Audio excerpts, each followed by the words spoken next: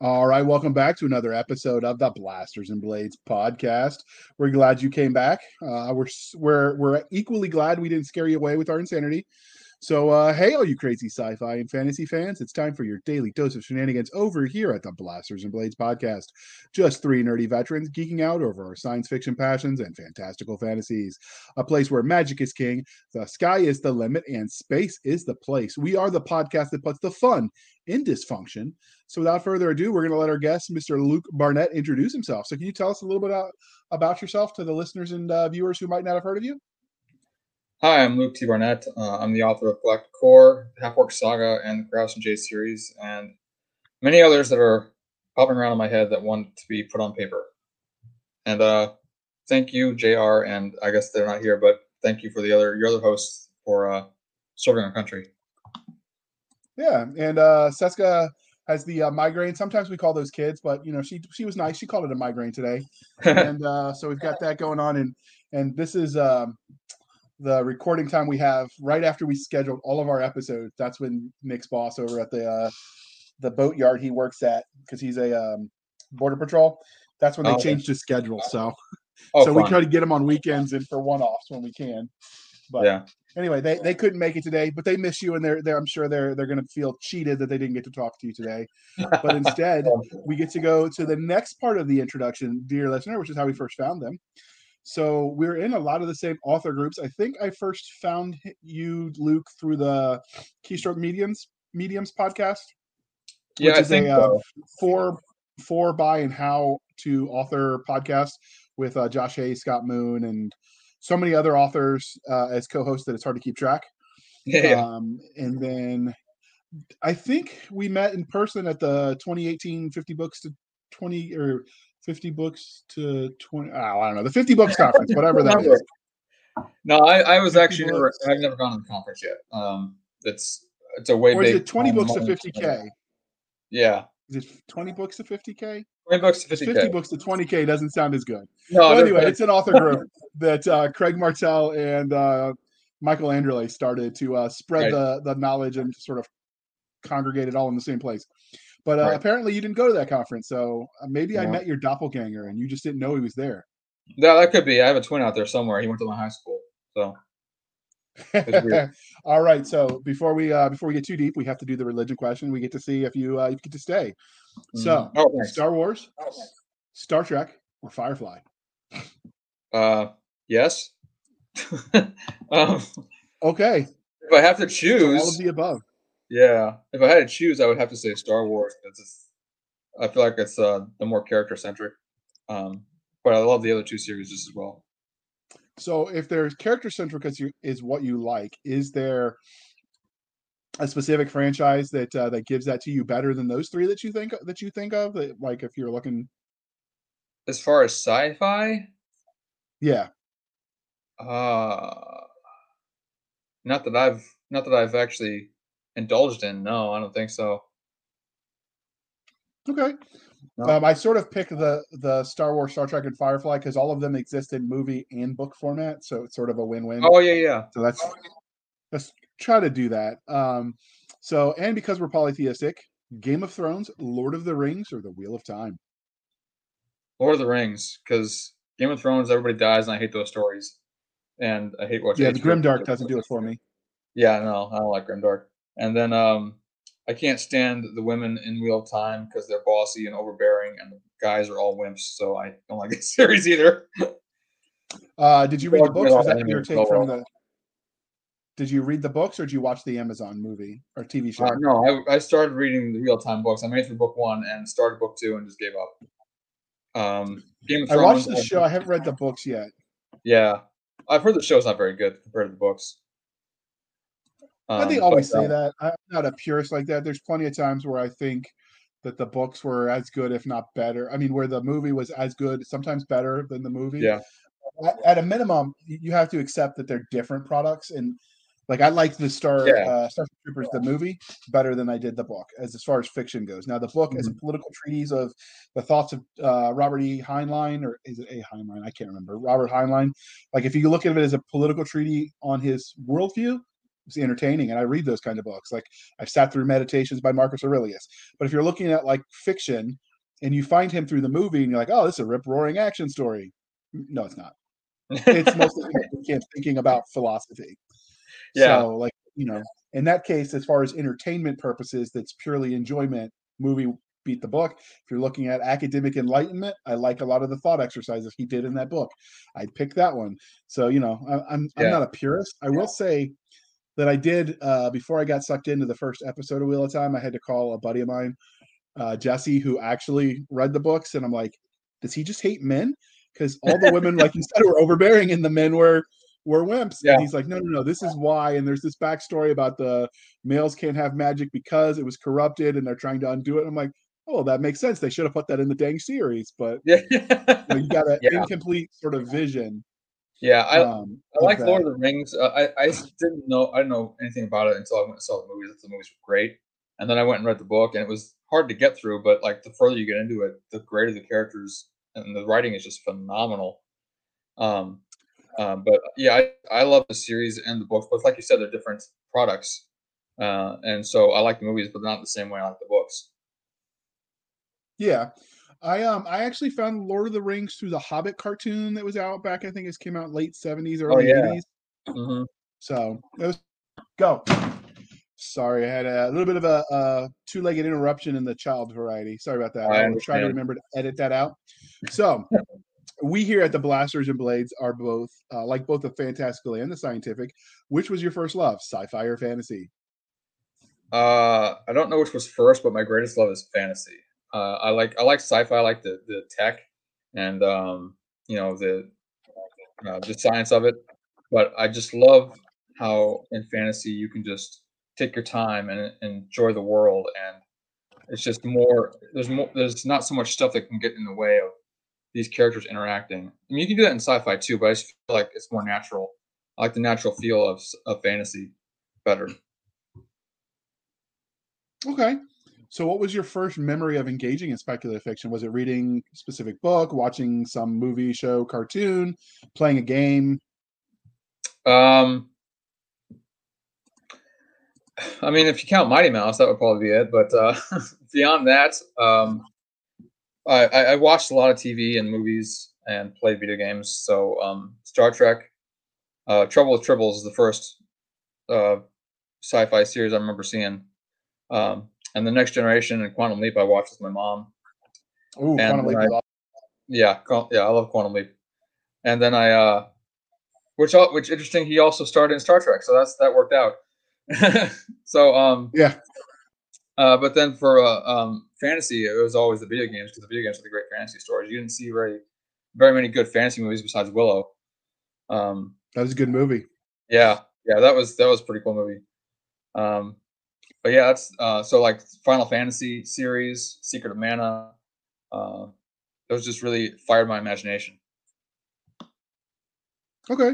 So what is it specifically about the speculative fiction umbrella genre, so fantasy, sci-fi, horror, etc., that you love? I think just the ability to go anywhere and do anything. You can go through any adventure you want without really endangering yourself. Um, I love a good story and seeing characters accomplish what I never could. It just inspires me and excites me, and it's like I don't know, it helps me to keep going. Okay. It's a good answer. So how did the love of the inspirational story transition into you writing your own stories in that space? I think just wanting to do the same thing, like tell my own stories. Like I would have ideas for uh, current IPs that would, like, what if this happened? What if things went this way?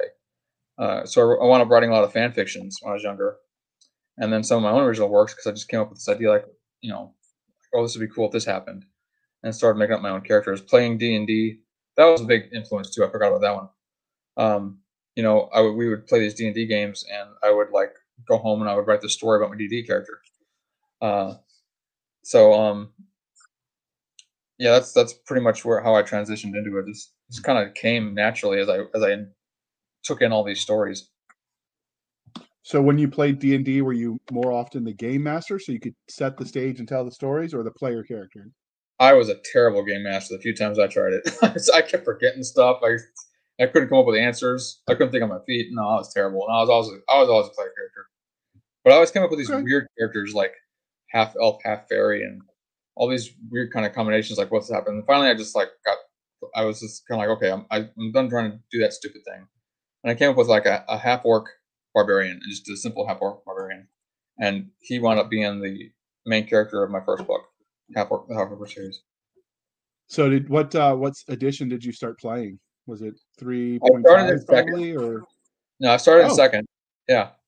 And then third came around and the D20 system, and I played in third for a while until I got married, and she didn't really play, and I didn't really have time to go and play because I was spending all my time with her.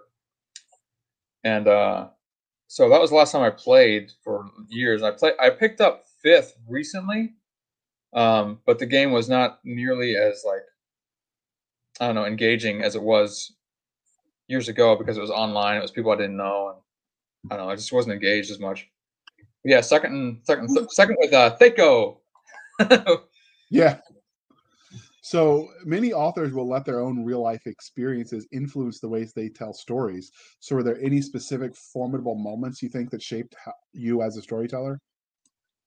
I can't make a direct link, but I think I can say that when my parents divorced when I was 4, my dad's lived halfway across the country for most of my growing up, and I was often bullied and teased in school, and so I think that all that created in me like a desire for a sense of family, healthy, edifying relationships that build each other up, women who are strong but still feminine, men who are honorable and brave, and seeing good come out on top, and people retain their integrity even though the entire world may come against them. They still do what's right and do what's honorable, and they succeed in that. And I just I think that's what influenced me to write the characters that I write. Okay, that's a good answer. So, transitioning from the writing side, let's talk about things from a fan angle. So, have you gotten any cool fan art or had anybody cosplay your characters yet? You know, I wish I was at home. I'm at my job right now, but because I have my first piece of fan art done by my son. He drew my Gash character, and it was just the coolest thing ever. It's just this like little thing on paper, and he, I don't know. I folded up and kept it as a bookmark for my book. It's just the coolest thing ever. So, how old is your son? He's 13 now. He drew that when he was probably 11. Oh, okay, that's cool. So, Yeah, which book is Gash from? That character, he is is that the from orc? The Half Orc Saga, Half Orc Redemption. He's the main character. His name is Gash Bloodaxe. So, is that now? Obviously, that's not what we're here to talk about. So, we'll just derail for a moment. But is Okay. that story then? If you're 11, well, then 11, now 13-year-old was reading it. Does that mean it's age appropriate for teenagers? Oh yeah, definitely. There's some blood and violence in it, but not gory, not excessive amounts, and it's completely clean because I don't take God's name in vain, I don't cuss, so there's none of that in there either, and there's no Okay, sex. okay. That just sounded like something that's up my own son's alley. So I was like, wait a minute, let me see if that's age appropriate. Because there are Yeah, some authors whose books I like, and I think they'd even like the story, but no way in hell they're reading it till they're older. yeah. No. I read this. I read this to both my boys, and they loved it. That's awesome. Yeah, So has anyone ever asked for your autograph? yeah. Actually, so I work for a food distribution company, and one of the drivers that delivers came in one day and handed me my book and said, "Hey, can you sign my book?" I'm like, "Oh, dude, you're awesome!" It was like totally That's unexpected. cool. Yeah. That's awesome. So what was was that the first time someone asked you for your signature? First and only so far. Yeah. So if somebody says, that sounds cool, I'd like a signed copy of those books. Is there a way that they can do that on your website? Not on my website currently, because I'm doing it myself, my website myself, and I'm not very good at it. But what they could do But if they is, emailed you, could they reach out? Would yeah, that be they something can you could email arrange? me on Twitter, Facebook, any of those locations. Yeah, just shoot me an email. I'll be glad to send you one. And for your books that are with Athon, since that's a independent publishing company, would they go through you for those signed ones, or would they reach out to Atheon if they wanted That is signed a good copies of question. that? I'll have to find that out, but they can always reach out to me, and I'll reach out to Athon and Okay. ask them. Yeah. All right. So you've heard it here first, people. If you want the autograph, you could be lucky number 2. Yeah. All right. So finally, what is the weirdest or funniest story about an interaction with the fans that you started writing? uh, Not very weird or funny, but I texted that one driver I told you about. I texted him something the night before to tell him about his route, and he texted me back a phrase that was from my book. I didn't realize at the time. I was like, "What does this mean? I don't understand." And he comes in the next day and tells me about it. I'm like, "Oh, that's right. That was from my book." That's awesome. So Yeah, now you have a beta reader that works for your as a coworker. So there you yeah, go. yeah. Put them to work. So this is where we talk about everything you have written. So you listed the half orc story Hmm. and the hyperspace outlaws, which is the Galactic drawing Core. a blank the Galactic Core series. Were there other books that you've written, other series yet, or were those the only ones that are out in print? But those are the only ones that aren't in print. I have written other things. I started writing a superhero high school series, kind of like X-Men Evolution. Um, I've written in a couple anthologies. In the Contact This anthology, I put a story in there. Um, and the KSM Farthest Reach anthology. And I have Okay. numerous stories and novellas that I've written that I haven't put out there yet, but there's a couple of them that are available on my email list for free. Okay. Well, if you get with me, as soon as we're done with the show, I'll point you to some open calls, and maybe you'll find a home for them, so readers can read them, Oh, because that's sweet. part of the fun, right? We don't just write because we want to write. Well, we do, but it also helps when people get to read it, right? That's part of Oh, the yeah. fun. Yeah. I don't have any of that So imposter syndrome. I want people to read my stuff. yeah, me too. That's part of the fun is to hear them talk about it, even if they hate it, like telling me why. Like that can be sometimes a fun Oh, yeah. conversation. Yeah, that's great. Well, assuming everyone's respectful and a mature adult, Yeah. which Yeah. it's 2022, so that doesn't always happen. No. But while all of those sound fascinating, today we're here to talk about Hyperspace Outlaws, which is the first book, as you mentioned, in the Galactic Core series. So, where did you get the premise for this universe? How did you come up with the idea that became this series? So multiple places. So there's this there's some fan films online for Star Trek versus Star Wars. People just take scenes and mash them Oh, together. And some of them are pretty cool. Some of them are pretty cheesy, but some of them are pretty cool. And I was like, oh, I want to do that. Like I can't actually do that, but I can do something similar.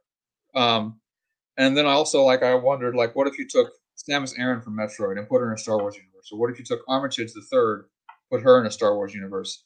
And I just started taking all these influences from all these different sci-fi um, media that I've had over the years, and just kind of like twisted them together into this cool series that I just thought was really neat. And the Galaxy's Edge series by Nick Cole and Jason Anspach, awesome series.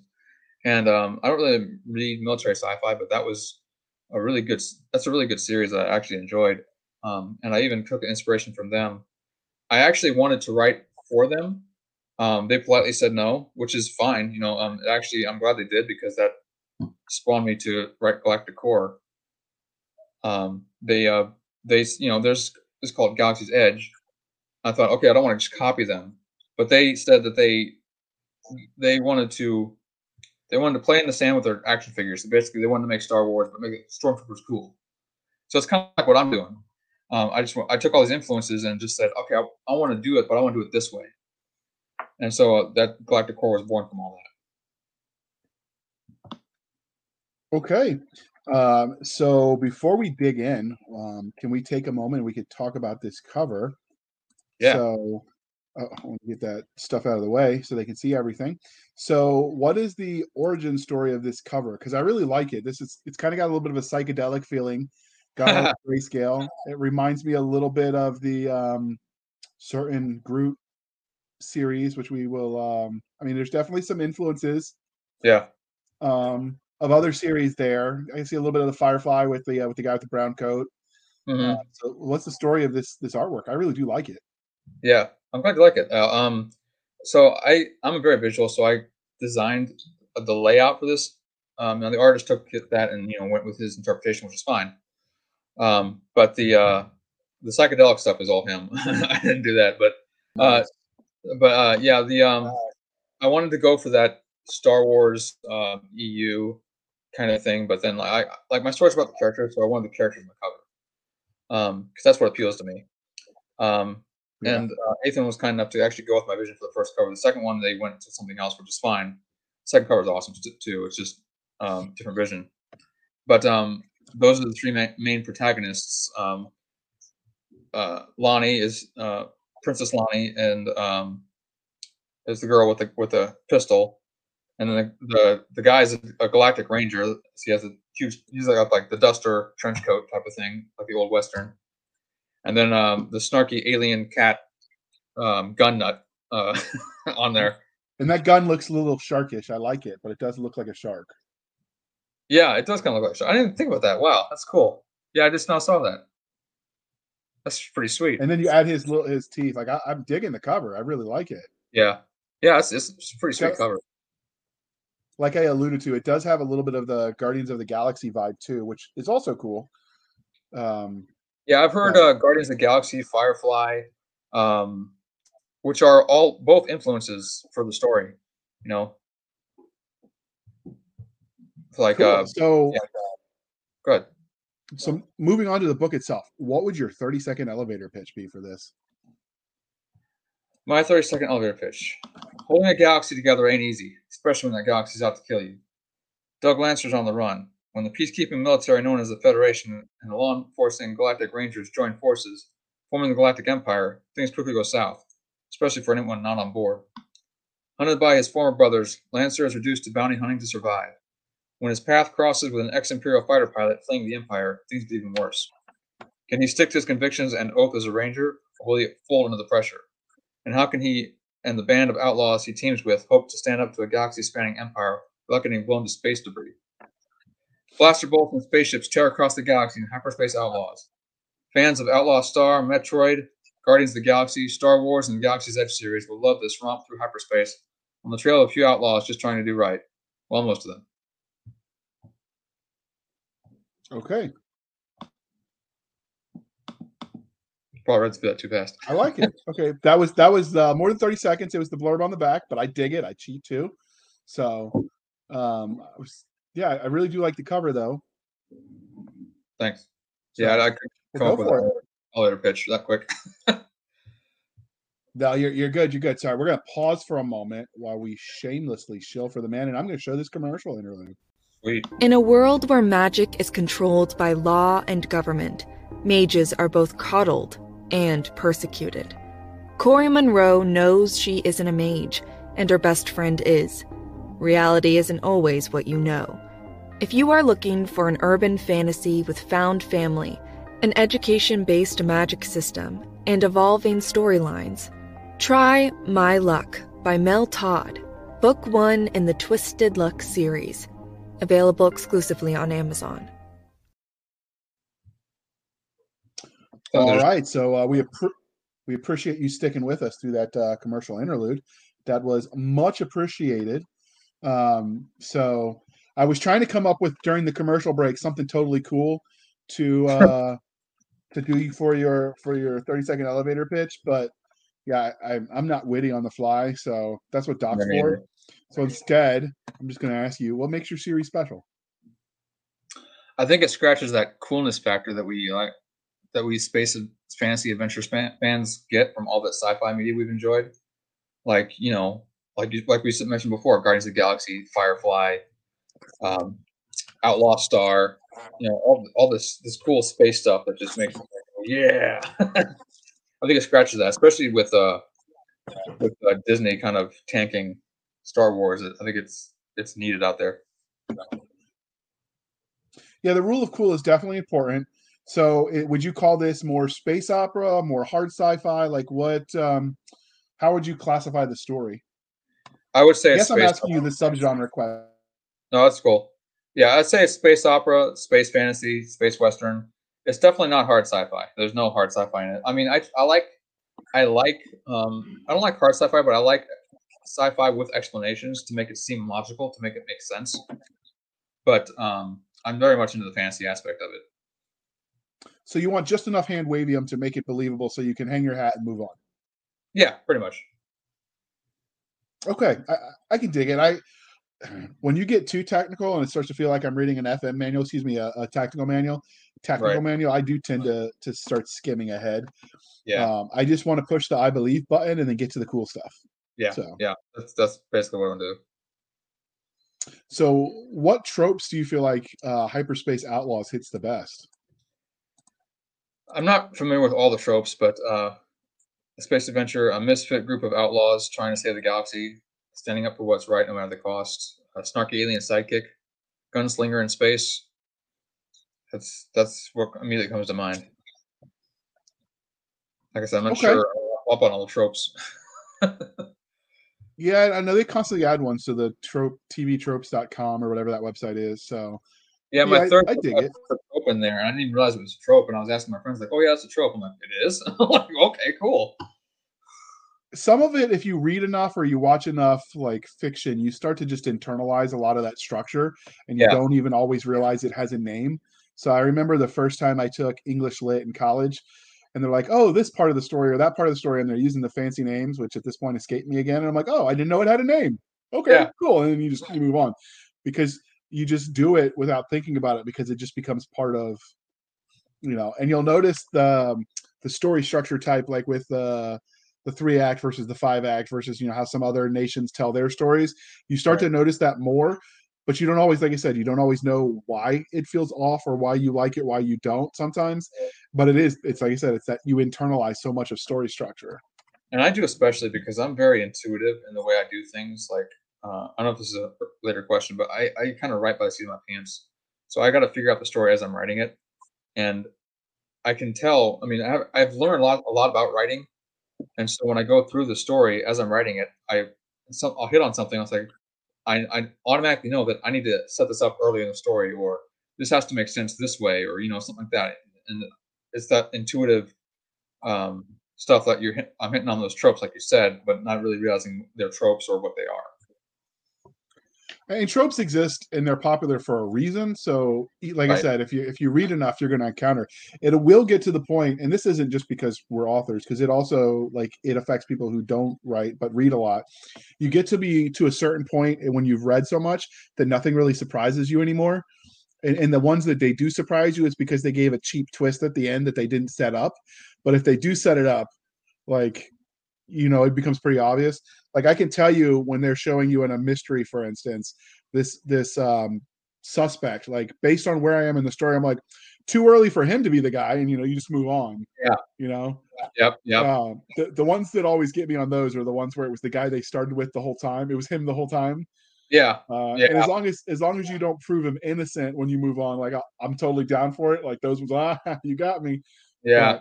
But yeah, you sort of internalize it. So because your name is Hyperspace Outlaw, we normally ask the tech question a little bit later, but what kind of tech is in this book? I mean, like, do you use wormholes, FTL? Like, how do you move about through space? Yeah. So since I'm combining a bunch of different genres, I decided that there would be some different technologies, and not to go too much into the lore, but in this particular galaxy this takes place in, there is hyperspace. It's unexplained, hand wavium type of thing. I'll probably explain it later on because I just like explaining things. But it's just basically like Star Wars, go through hyperspace faster than the speed of light. There's something called a jump drive, which I made up, which is basically teleportation, but it's extremely expensive and extremely hard to calibrate and keep going.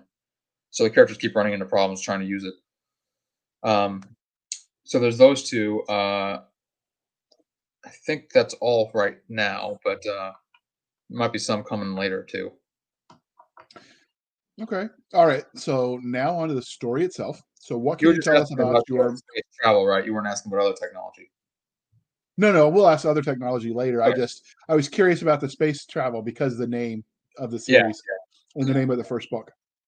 So onto the story itself. So it looks like, based on the cover and you naming them, that you've got 3 main characters.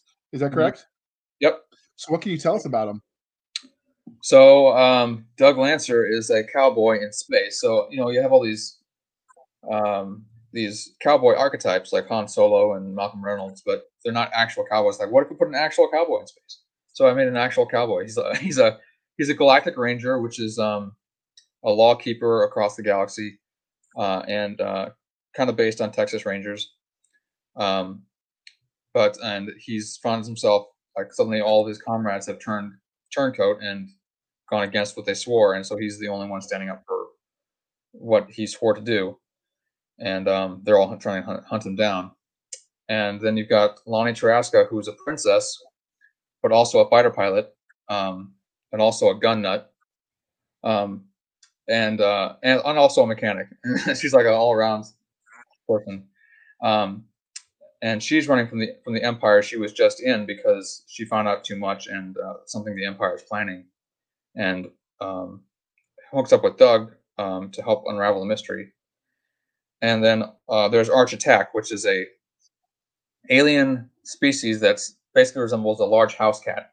The cover looks like he's a panther. He's not really a panther. He's just a large house cat, and he's snarky, and he's just a gun nut as well. And he almost didn't make it into the book until I rewrote a scene and added him in there. But he's like a great addition, a great counterpoint to the other two who are honorable. He's just like the smart mouth, wisecracking, kind of a jerk sometimes kind of character. Winds up being very honorable, and he's got a couple of surprises in himself as well. So is he bipedal?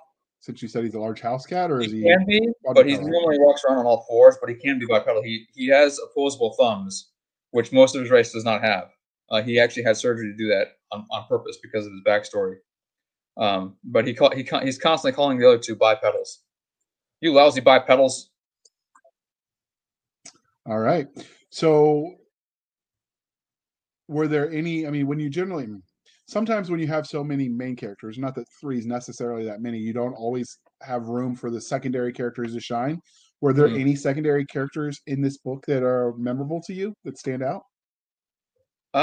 Yeah. So another set of characters is this Armored Corps battalion or squad. So basically, you take Galaxy's Edge, that whole thing, and put it in this universe, and you got the Armored Corps. So I made a squad of Armored Corps troopers, and I wrote a short story. I think you actually read it. It was originally Galaxy's Edge fanfiction, changed over to Galactic Corps. Oh yeah. I beta read that. You're right. I remember. Yeah. So Q and Bot are two of my favorite secondary characters of the Armored Corps squad. I won't spoil it for you, but they're just interesting characters. That struck me more as Clone War troopers than it did Legionnaires from Galaxy's Edge. Yeah, I mean, they're similar, so I get it. I mean, they're similar, so I get it. But when I read it, because of the tone you took, wasn't as gritty. I was reading more like, clone troopers as opposed to Legionnaires. But that's just a delivery style. It was still a good story. I really enjoyed it. Thanks. So, I probably would agree with you. I've talked to Walt Robillard, and he was saying that the military wasn't there with that story, but he still liked it. And I get that because I haven't been in the military, so my knowledge is limited. And I don't like the dark. I don't like getting too gritty like Galaxy's Edge does. It's a little bit too far for me, so that's probably why it came across that way. It was still good, and I read all of it, so I don't care. Awesome. Thank you. So, does your story have, other than the overarching bad guy of the Empire Federation at all? Does there bad guys that they have to face? Without spoilers, obviously.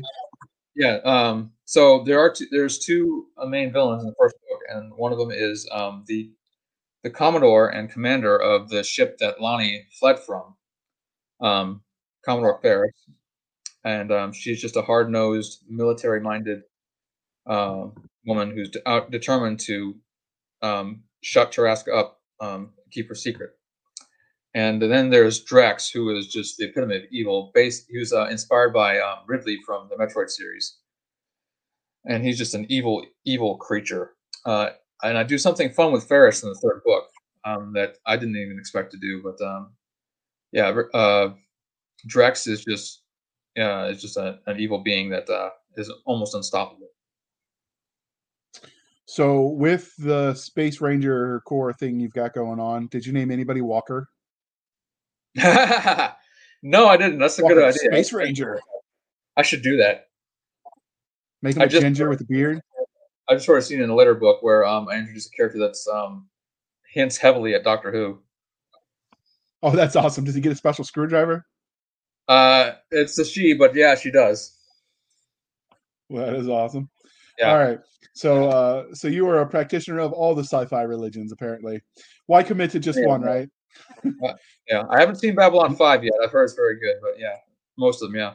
All right, what about Stargate?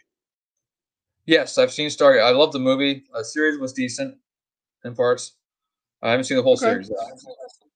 Oh, I love it. But I like campy and cheesy too, so I'm a little abnormal. All right. So speaking of characters, as the author, we often do horrible things to the people we write about. So if you meet yours in a back alley and they know who you are and the hell you've put them through, how do you see that interaction playing out? Depends on the character. Doug would just shake his head and tell me how disappointed he was in me. Lonnie would probably punch me in the face and the gut. Arch would probably just shoot me several times. You bring dishonor to your house. You killed my entire planet. And there's some more. I'll kill you some more. Yeah, I mean, sometimes. So, kill a few people, that's a tragedy. Destroy a planet, I mean, that's just a rounding error. Like, yeah, it happens. Rounding error. Yeah, sure. Yeah, why not? I mean, with 1 billion, 100 billion, okay. Do you actually show the destruction of the planet a la Alderaan, or do you just mention it in the back? It's happening in the background. No, I mentioned it in Arch's backstory. He mentions how his planet was firebombed, and he has a couple of flashback scenes where it kind of describes vaguely the devastation, but nothing detailed. But the planet's still there; it's just fried. So it didn't get the Alderaan, smashed it into a bazillion pieces. You got more of the Covenant landing over Reach and glassing the planet. Yeah, pretty much. Yeah.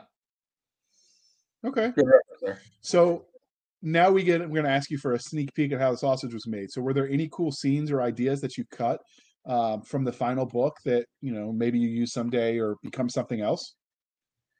No, there are scenes in future book I've done that with, but there is a short story that I wrote for the KSM anthology that was kind of the genesis for this whole thing. That because of the way the books have worked out, it's no longer canon. But I went ahead and put it on my email list as a free short story, just for something enjoyment to read. But it's I took the characters from that and put them back into the main series because I just love them so much. But I can't use this short story anymore because the continuity doesn't make sense. So would it be possible to rewrite that short story with just a few tweaks to make it canon again? It probably would, and I probably will do that. I just wanted to have something out there for my readers to be able to read. In addition to that, I have to figure out a way to do it. But yeah, I'd have to completely rewrite it. I couldn't just tweak some scenes, unfortunately. Okay, well that stinks. So there'd be too much. There's a lot. You'd almost have to write it again. That's what you're almost. saying. Yeah. I mean, I could rewrite some scenes and kind of make it fit, but I don't know. There's a lot of stuff that needs to change in it. Fair. So at least they can see the origin point. Like they get to watch basically be like, I don't want to say a rough draft because it was professionally edited and it was a good story, but like Mark 1 of the story and you're writing Mark 2 kind of thing. Yeah. It's like it says, like a genesis of it. So the beginning. So finally, what can you tell us about the universe itself? So in miniseries, at least the good ones, the worlds where the story is told is as much a character as the protagonist or antagonist. So can you give us a hint of what we can expect from this expansive world? Yeah, so it's a galaxy. It's a galaxy populated by humans and aliens, a lot like Star Wars. But this is a galaxy far, far away. But the humans came from Earth, and Earth's mostly been forgotten because it's been 300 years. But they came there as a glitch in the new experimental hyperdrive that was on a colony ship. And they don't know how they got there. They don't know how they got back, how to get back. And so they wound up populating this galaxy, which is a ring galaxy. It's not a normal spiral galaxy. It's actually I had a picture, found a picture online of a galaxy that actually looks like this. It's actually like an oval, and it's in a strip, and it loops around. One end is looped around the bright galaxy center, like we have the center of our galaxy, but it's on the end, so it's kind of asymmetrical. And then there's like these weird nebulae in the middle, which I call the interference clouds. It's the mid-dark, so it's like this mysterious, weird space area right in the middle of the galaxy. So what you're saying is, as weird as it is, it could be real. Yeah. The shape of the galaxy at least could be real, and there's it's called a galactic core, but there's no actual core. Like in Star Wars and other in Galaxy's Edge, you have the places that are closest to the center of the galaxy are the core worlds, and then you get out further to the edge, and things get a little bit worse, and kind of like the ghetto. But here, there's no centralized galaxy; it's just this ring. So the core worlds are the worlds that are most affluent, most vital to the economic stability of the galaxy. And there's no overarching ruling force, council, or anything like that in this galaxy. It's mostly it's just each system or world has their own government. The Empire, which was the Federation, was just keeping peace, keeping from great wars breaking out. And then the Rangers were just enforcing laws and chasing down lawbreakers that needed to be brought to justice in 4 different worlds and different systems. So obviously this is far out in the future because this series isn't done yet. Right. Do you see at any time linking back to Earth and having those two now disparate and separately evolving entities like matching heads? Oh yes, I've already begun the process, and this was long in the planning too. I'm not sure how I'm going to do it, but I'm going to write another series that's more based on Star Trek, The Next Generation, because I grew up with that show, and it's a lot about I miss. But the idea is, so I'll give a background. I don't know how spoilerific this is or not, but the idea is that humans developed hyperspace technology. It went wrong. The colony ship disappeared, so they scrapped it and went with warp drive. And while this galaxy wound up developing more of a Star Wars feel, our galaxy wound up more going towards a Star Trek feel. And so eventually they're going to cross over, and already have to some minor degree, and they'll come together in a giant Star Wars versus Star Trek type of clash, but not Star Wars, Star Trek. Yeah, understood. That sounds cool. Yeah, that's the end of the series, or at least the end of the 3 trilogies. I don't know, somewhere in there, it's going to happen. Down the line, but no, I'm here for it. So, Hyperspace Outlaws is clearly part of the series. I know because it says so on Amazon, and you just mentioned there are currently 3 books out in the series. So, is their stories done? Will there be more from these characters? And where do you see it going next? Obviously, you've expounded on the series after the series is finished, but where do you see this series itself going? So there's another main villain that isn't revealed in the first book, but it's really the mastermind of it all. So there's the 3 books out now, and then I'm writing the 4th book right now. And like I said, I make it up as I go, so I'm not exactly sure what exactly is going to happen. I know the end goal, but I don't know what's going to happen in between. But I'm going to write another trilogy, and then I think at the end of the 3rd trilogy is when they're going to face off and maybe have that big Star Trek versus Star Wars clash. But I'm introducing more characters, throwing in more influences, and actually beyond the Star Trek versus Star Wars clash, I have plans for more stories involving more sci-fi influences and bringing in more stuff and other things happening. So I'm hoping to make it a big expansive universe, kind of like EU used to be. Okay. So, we've talked a little bit about the hyperspace and the space travel technology. What other sorts of tech can we expect from these books? Or magic, since you mentioned Star Wars. Yeah. So there's no force, because I think that's just too powerful. I think it's too OP. But there's a phenomenon called the awareness, which only women get. Certain women get it, and there's no explanation for it as of yet. But it's basically clairvoyance. But you can't use it to move objects or anything like that. But you can just you can see into the future. You can see through objects, but it's only visual. It's not audio or anything like that. There's also Lonnie Tarasca is from a family line that has an inherent power. I won't spoil where they received it from, but she carries something called a singularity gun, and it amplifies her power. And it's actually very inspired by the caster gun from Outlaw Star. But she can use that power to summon anything that's imbued with that power to her, kind of like the Force, but it has to have that power already imbued in it. It can't just be like any object or whatever. So is this gun that's on the cover the Singularity gun? Yeah, that's not how I imagine it. That just looks like a regular blaster pistol.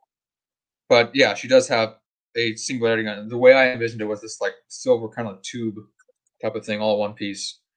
But yeah, that's supposed to be what she has. And it just lets out these just, depending on what shell goes into the gun, it can allow a different effect, like a wide energy blast, EMP, a self-collapsing black hole.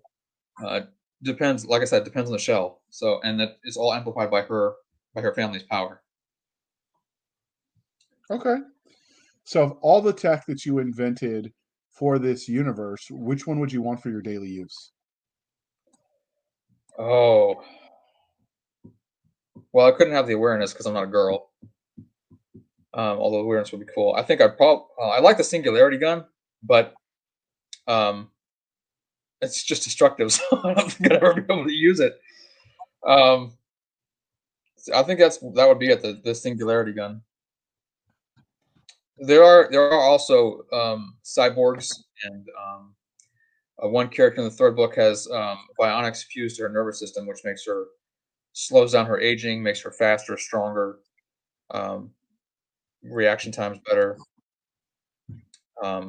That sounds interesting. Yeah. So if you had that technology, how would you abuse it in your daily life? If I had the Singularity gun, I'd probably go to the firing range a lot and just like, hey guys, look at this. The awareness.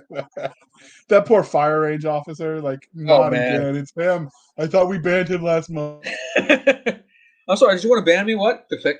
Like, just go on about your business. Yeah, the awareness, I'd probably just, avoid a lot of uncomfortable situations.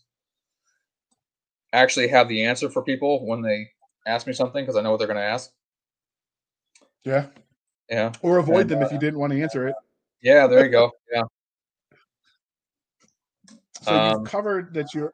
Oh, go ahead. No, that's it. I was thinking. So you've covered that your universe has aliens in it. So how do you go about creating them when you write them? Did you let nature inspire you? Were they creations of your nightmares? Did you make it up out of whole cloth? Like where do your aliens come from? Different inspirations. So Architect, his race are called the Akkadi, and they were partly inspired by I think her name is Aisha from Galactic Core. She's like a cat person, but it's different form. But I didn't know about. I wanted to have something like that, but I didn't know what to have until I saw a picture online of this bipedal sapient cat holding dressed in like a Rocket the Raccoon type of outfit, holding this gigantic arm cannon. I was like, oh, that's my character. And so that's where his race came from. And then there was a Star Wars, I don't know what her name is. It's a Jedi. She's got blue skin. She's a blue skin Twi'lek. She gets shot down in like Attack of the Clones. Or maybe it's the third one. I think it's the third one. She gets shot down. But I always thought she looked really cool. And then if you play one of the video games, I can't remember what computer game it is, but you can actually play her, and she has a double lightsaber, and she just comes in like sweeping. I thought she looked really cool. And so I made a race that's kind of like her, except just instead of 2 tendrils, they have like several tendrils. And they're thinner. Other races I just kind of made up on the fly. Shapeshifters, I love shapeshifters. I made up a race that's got shapeshifting skin. I made this guy who's got a squid for a face. Just kind of random, actually. Just, oh, this will look weird. Let's do that. So did you add lightsabers since you mentioned them? I did not, because I don't want to copy Star Wars. I just want to take the coolness factor and twist it and make it my own, and lightsabers Obviously, you couldn't call it a lightsaber. But no, yeah. Energy sword. Energy sword. I was tempted to. I was very tempted to, because lightsabers are just freaking awesome. But no, I decided to steer away from that because I don't want to get too close to Star Wars. Fair. Yeah. I was going to say something else. Go ahead. I can't remember what I was going to say, so go ahead. It happens. So clearly this interview is winding down. But before we wrap up, was there anything about Hyperspace Outlaws or the Galactic Core series that we didn't ask you that you want to tell us? Just that it's a fun adventure, and the further you get into the books, the more characters you get to. It doesn't get overwhelming. And all the influences don't get mashed up in a weird, doesn't make sense kind of way. I actually make sure it makes sense, and it's actually a fun ride, and you can read it and pick out things like, oh, I didn't know where you got that from. It's just a lot of fun. Just kind of like throwing back to your all the sci-fi that you love, and just enjoying it in that way. And like I said, the further you get into the series you get, the cooler, the more influences, the more characters, the deeper the relationships, and the deeper you get into these characters and their motivations. And I've had a lot of fun writing it, and I'm going to continue to have fun writing it, and I hope you have fun reading it.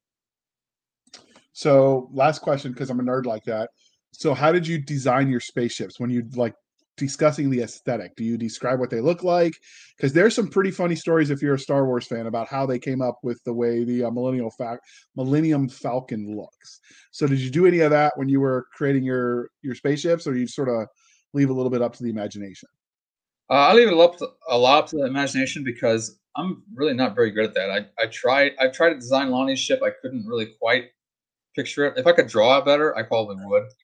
The main ship, the Blue Moon, which that's the artist's interpretation on the cover, but that's not quite how I imagined it. It's more of just a crescent, like a crescent moon shape. And I got the idea from the Ferengi ship on Star Trek because it's kind of shaped like that, and I thought that look was cool. So I just kind of modified that and made that the ship. And actually, he starts off in a different ship, which is basically a horseshoe shape, and it's just this. Lonnie comments how ugly the ship is. It's like the ugliest thing she's ever seen. But it just fits the cowboy motif. Fair. All right. So are these available in audiobook for people that like to have their stories read to them? Not yet, but they are doing audio. They've lined up a audiobook reader, and I imagine he's working on it now. I'm not sure yet. But there will be audio out as well. I don't know if it'll be out on the same time the ebook is out, but it will be out eventually. So watch for that. So how long are these books? What length of adventure are they getting when they buy your content? They are, so the first two are around 80,000 words, which is I believe that's about 10 hours on Audible. I don't know how many pages that is. The third book is probably half as long. I mean, 1.5 times as long. So it's a longer book. And it's got a lot more story in it. So that'll be probably closer to 15 hours or whatever on Audible. I think it's 115,000 words. So it's a much longer book. Okay. So the 80,000 is, if you assume about 300 words a page, we're looking at 267 pages. Depending on how they format in the font, you can get anywhere between 250 and 500 pages or words a page. But okay. But yeah, so you're looking at least 250 pages if that's how you think, dear listener. All right. So before we let you go, dear listener, we'd like to remind you to please be kind and speak your mind on the reviewing platforms. Your reviews help the right readers find the right books. So do your thing, people. And if you want to go the extra above and beyond steps, start a blog and review it there. Hop over to Goodreads, BookBub, all the other places where fine ebooks can be purchased and review it there. You can check it out at the library, and if they don't have it, you can beg them to get it. That always helps. And lastly, is this a book wide or is it Amazon only? It is Amazon only for now. Athon only produces through Amazon. But eventually I'd like to go wide. But yeah, just Amazon for now. Okay. So, Luke, if people are interested and they want to know more about you, the man, the myth, the legend, how can listeners find you? They can find me on Facebook, Luke and Rose Barnett. Twitter, I'm not on there often, but I'll respond to messages at Bar Up Today. You can go to the website, luketbarnett.com. You can always email me at let's see, my author email is no, I can't remember. It's author story. Hang on one second. It's author stories. We'll put it all in the show notes, dear listener. We've got all of his contact information. Yeah. We'll put everything in the show notes, and you can check him out there. We put him on the spot to remember all of the things while he's in the middle of his workday. He's chatting with us on his lunch break, and we just lost him. But have no fear. We can still finish this show because you can find us, dear listener, on our Twitter at twitter.com/SF_fantasy_show, twitter.com/SF_fantasy_show. You can find us over on the email at blastersandbladespodcast@gmail.com. Again, blastersandbladespodcast@gmail.com.